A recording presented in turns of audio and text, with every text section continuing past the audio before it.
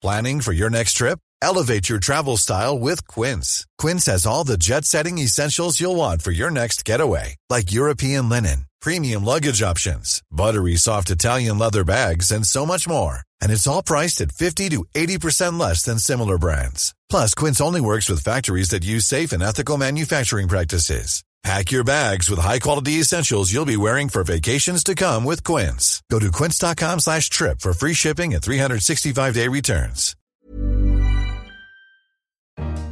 Hello, I'm Simon Long, the finance editor, and you're listening to Money Talks.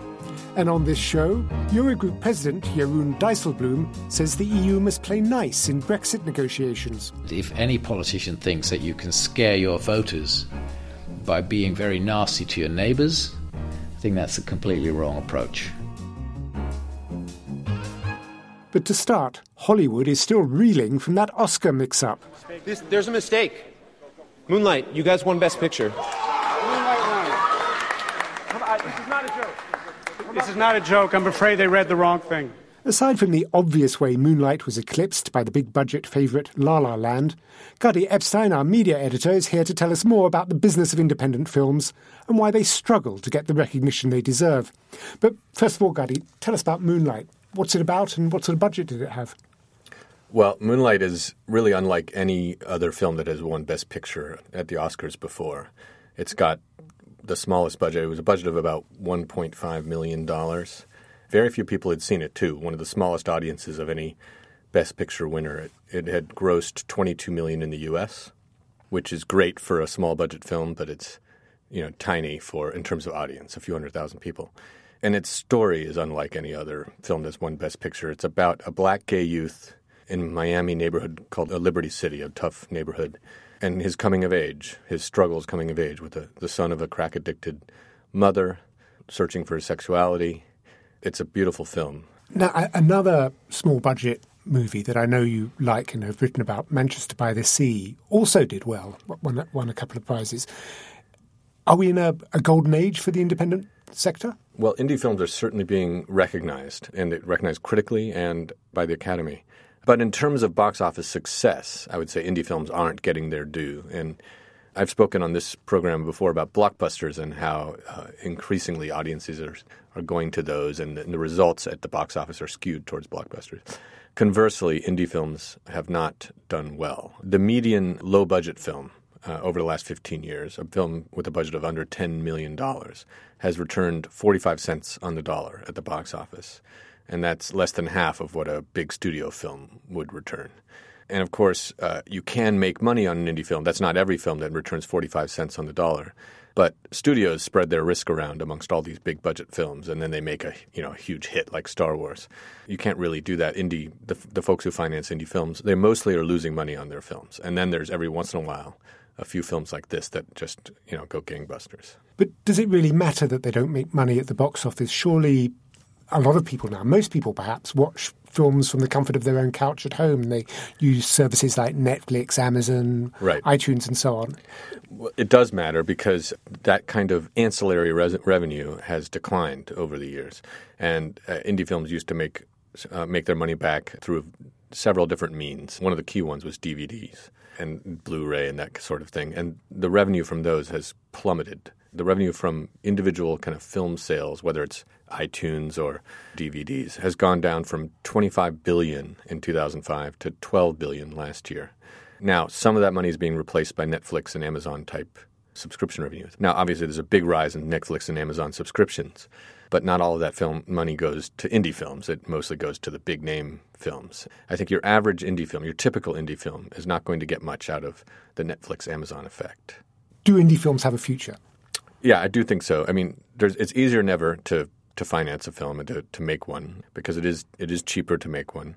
I mean, you can make a film for $20 on your iPhone, as one film I wrote about recently was done and has found an audience on Amazon Video Direct, a platform where you can just upload your film directly and get an audience, and you get paid a small royalty per hour viewed. But that's really small change. To make a film that gets released in the cinemas, it still takes a little bit of money. Now, it is easier and the costs have come down. But the risks have not really gone down. You're probably going to lose money. If anything, the risk has probably gone gone up for your typical film. Gary Epstein, thank you very much. Thank you. Next, the European Union faces a growing list of threats, from migration to Brexit to the rise of Eurosceptic parties. And just when you thought the problem had gone away, there may be yet another Greek disaster looming on the horizon. So what is the future of the EU amid all these challenges? Will it survive or will it flounder? Sasha Nauta, our European finance correspondent, joins me now. Sasha, to look into this question of the EU's future, you went to The Hague to meet with the president of the Eurogroup, Jeroen Dijsselbloem. For those who aren't EU finance wonks, explain just what the Eurogroup is and why does Mr. Dijsselbloem matter? Well, the Eurogroup is the meeting of finance ministers of the 19 Euro countries who come together to discuss things, particularly political things around the common currency. And Mr. Dijsselbloem has been the president of the group for the last 4 years. The reason why he matters and why a lot of people might know his face is because he played a particularly important role in the negotiations around the Greek crisis. So a lot of Greeks will know his face from placards as the sort of symbol of, let's say, evil northern lenders. And you follow all this quite closely, but did anything Mr. Dijsselbloem say actually surprise you? Well, I was quite surprised by his relative optimism. I mean, he's seen firsthand how close the Union has come to crisis. I wasn't expecting as optimistic a story around the state of the EU. Well, let's listen to some of what he had to say. How did the interview start off?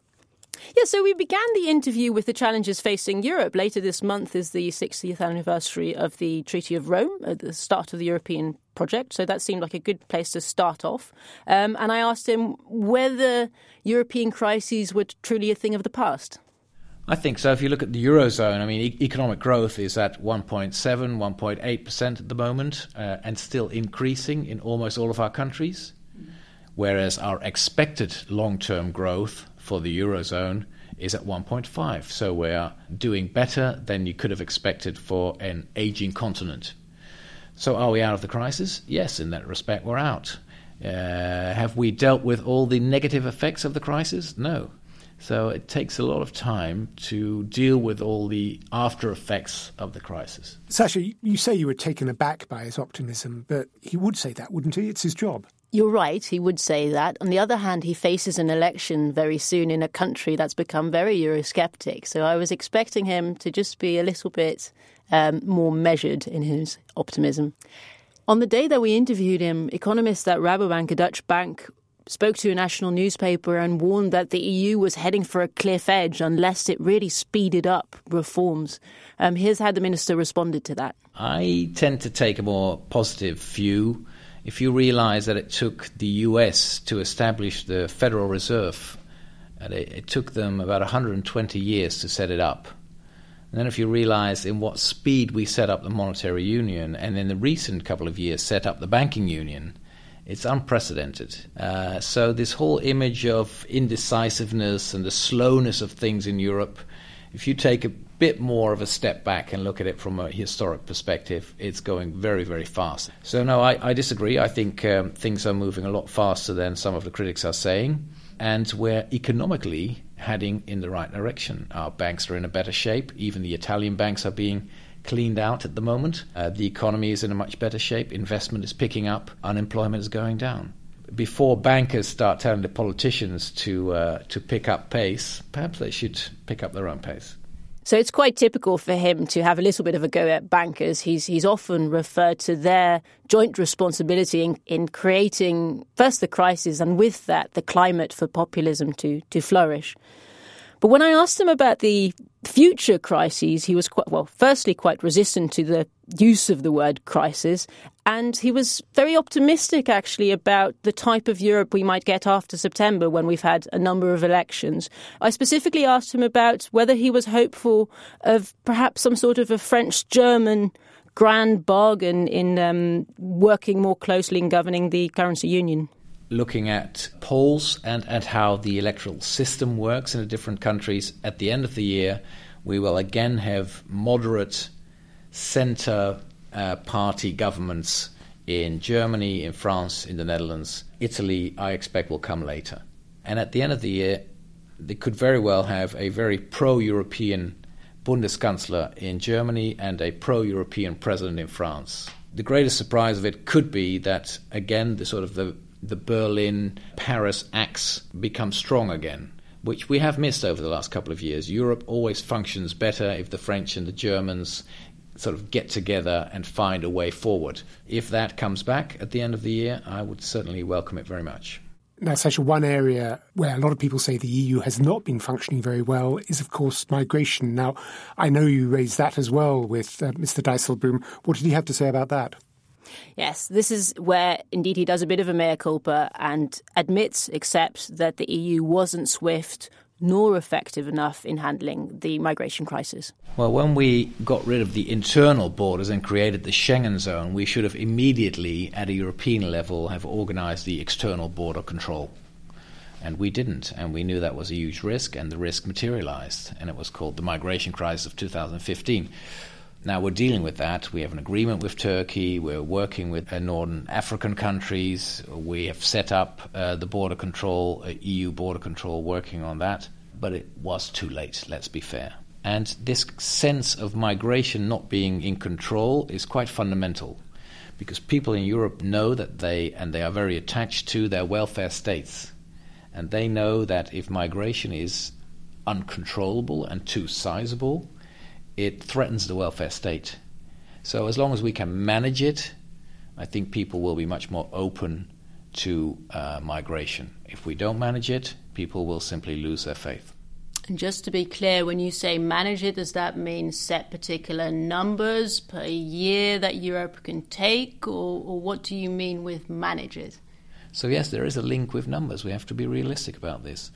If 1 million people come into Germany in 1 year, that creates a lot of political stress in Germany. It has to do also with the size of the influx. Now, there's a natural connection, I guess, between migration and another, out of respect to Mr. Dijsselbloem, I won't say crisis, another challenge facing the EU, and that's Brexit. What position did he take on that? Well, I focused on the city of London in particular, and the future of London as a financial centre. And he essentially said that it is not in Europe's interest to damage the city. He's taking quite a mature approach there and said, there's no point right now in taking a punitive approach to the UK. I think that the outcome of the Brexit long term will be negative because trade will become more difficult. Sorry to interrupt you. Negative for who?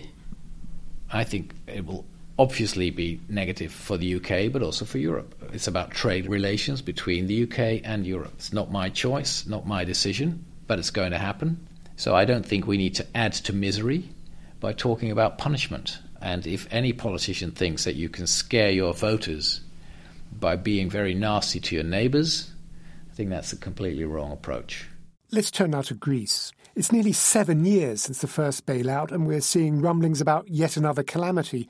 We wrote in our own paper in previous weeks that Greece has become a bystander in its own tragedy. Sasha, do you think we can avoid a disaster? Well, I think it's a promising sign that since I spoke to Mr. Dijsselbloem, the creditors seem to have become a little bit friendlier with each other again. In fact, as we speak here today, negotiations should be resuming, which is a very positive sign. However, of course, there is such a feeling of déjà vu as we've had in previous years with Greece. The real question is ultimately the ultimate deadline rather than the 4 deadlines before the deadline. And the ultimate deadline is July, when Greece faces a 7 billion payment. And I think the closer we get to that, the more of a sense we will have of whether or not we will see a return of another Greek crisis. Before we listen to Mr. Dijsselbloem, it's worth remembering that I spoke to him before the Eurogroup meeting in which they were going to discuss this very subject, and he was therefore understandably tight-lipped about what was to come. Look, Greece has come out of a deep crisis which was caused by really bad policies in the previous Greek governments.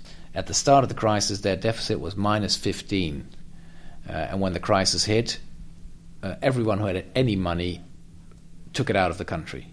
So it's really a process of rebuilding a country, building institutions, building legislation, fighting corruption, setting up a tax system, getting trust back in the economy. Now this takes time. The IMF has been very helpful. to get the right reforms in place, to sort out the budget and make it sustainable, and a lot of progress has been made. And just to be absolutely clear, you don't agree with the IMF's point that by 2022 there would be some massive catastrophe in Greece specifically on the debt issue? No, absolutely not. Greece is recovering and has shown that once there is political and economic stability, growth will return. And they've had 4 subsequent quarters of growth now. Unemployment is starting to go down. Investment picking up, so trust is coming back to Greece. And there really fundamentally is no reason why a country like Greece could not follow suit to all the other Eurozone countries that are now having 2%, 3%, even 4% growth. And they're heading in the right direction. Well, we'll see how this plays out over the coming months and whether or not Mr. Dijsselbloem's optimism has been warranted. Sasha Nauta, thank you very much. Thank you. What do you think? Clearly, the EU's future is not plain sailing, but is it really on the rocks? Let us know. You can contact us on Twitter at Economist Radio, or you can always send an email to radio@economist.com. Well, that's all for Money Talks this week. To read more about the topics discussed in this show, pick up the latest issue of The Economist or visit economist.com. And do join us again next time. In London, this is The Economist.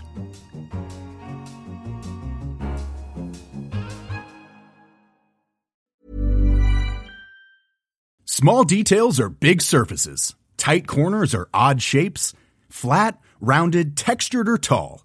Whatever your next project, there's a spray paint pattern that's just right. Because Rust-Oleum's new Custom Spray 5-in-1 gives you control with 5 different spray patterns. So you can tackle nooks, crannies, edges, and curves without worrying about drips, runs, uneven coverage, or anything else. Custom Spray 5-in-1. Only from Rust-Oleum.